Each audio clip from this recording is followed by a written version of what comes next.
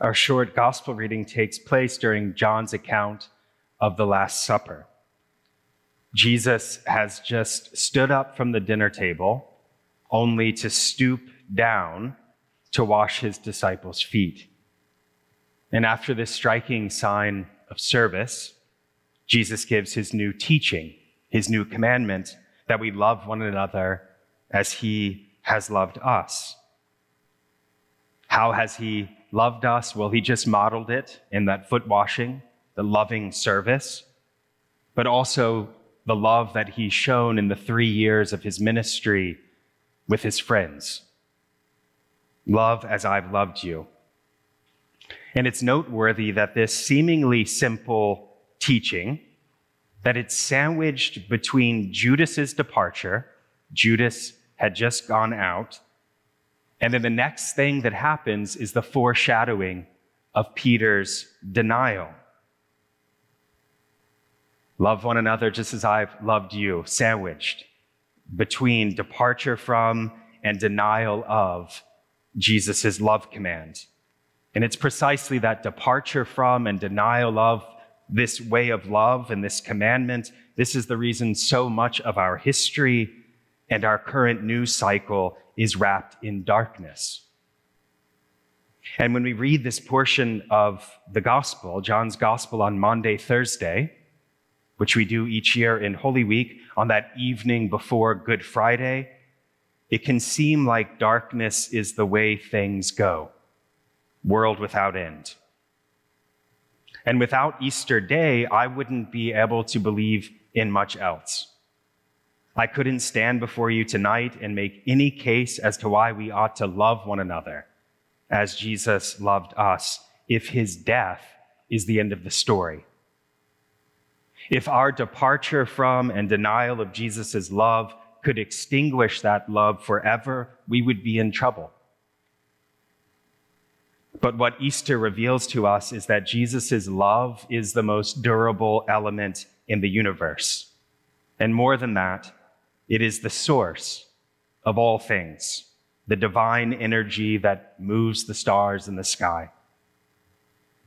Easter proclaims that Christ-shaped, foot-washing love wins, really wins, now and forever, world without end. So to follow this love ethic of the new commandment is to be in tune with the beating heart at the center of all reality, even as departure from and denial and indifference are all around. John, in his telling of the Last Supper, lets us know about someone called the beloved disciple. You might know about that disciple who reclines against Jesus' chest. And as we read John's gospel, we come to know that John wants us to be the beloved disciple, the one who stays close to Jesus so that we can feel the heartbeat of God.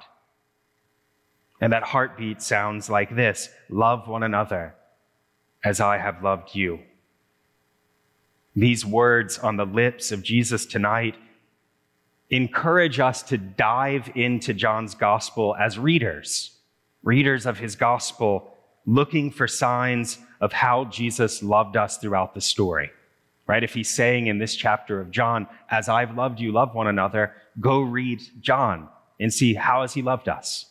What is the form and shape of that love? And I think that's a good way to spend the rest of Easter, reading John frontwards and backwards. It's a good way to spend all of your days, but especially these next 2 weeks of Easter, asking this question: how is Jesus loving here in this part of John's gospel story?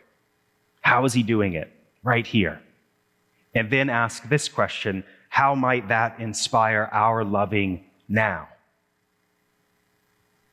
As we go deeper in a life of faith, as we grow in our trust, we draw more closely to Jesus and learn his love for us, allow him to wash our feet, we'll be inspired to shine his light into the darkness, to carry Christ's kindness into the world as we learn to love one another.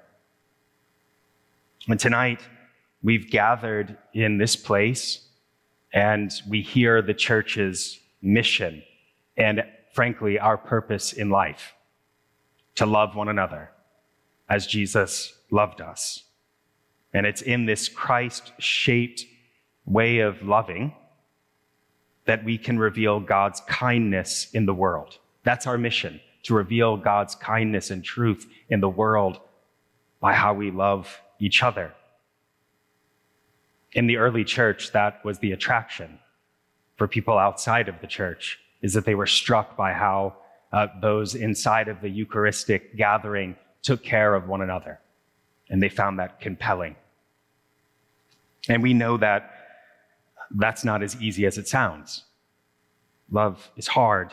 It's a high and it's a hard calling to follow Jesus and to enact this love ethic. But we don't rely on ourselves. It's by the power of Jesus' resurrection at work in us that we find a way to enact his love. And we gather around his table tonight, just as his friends were gathered around the Last Supper to receive his grace, to be fed with his life, his very life, so that it can come alive in us. And we trust, we believe, we have faith that Jesus, the risen one, can give us himself, his very own life tonight, because he is the one who lives, world without end.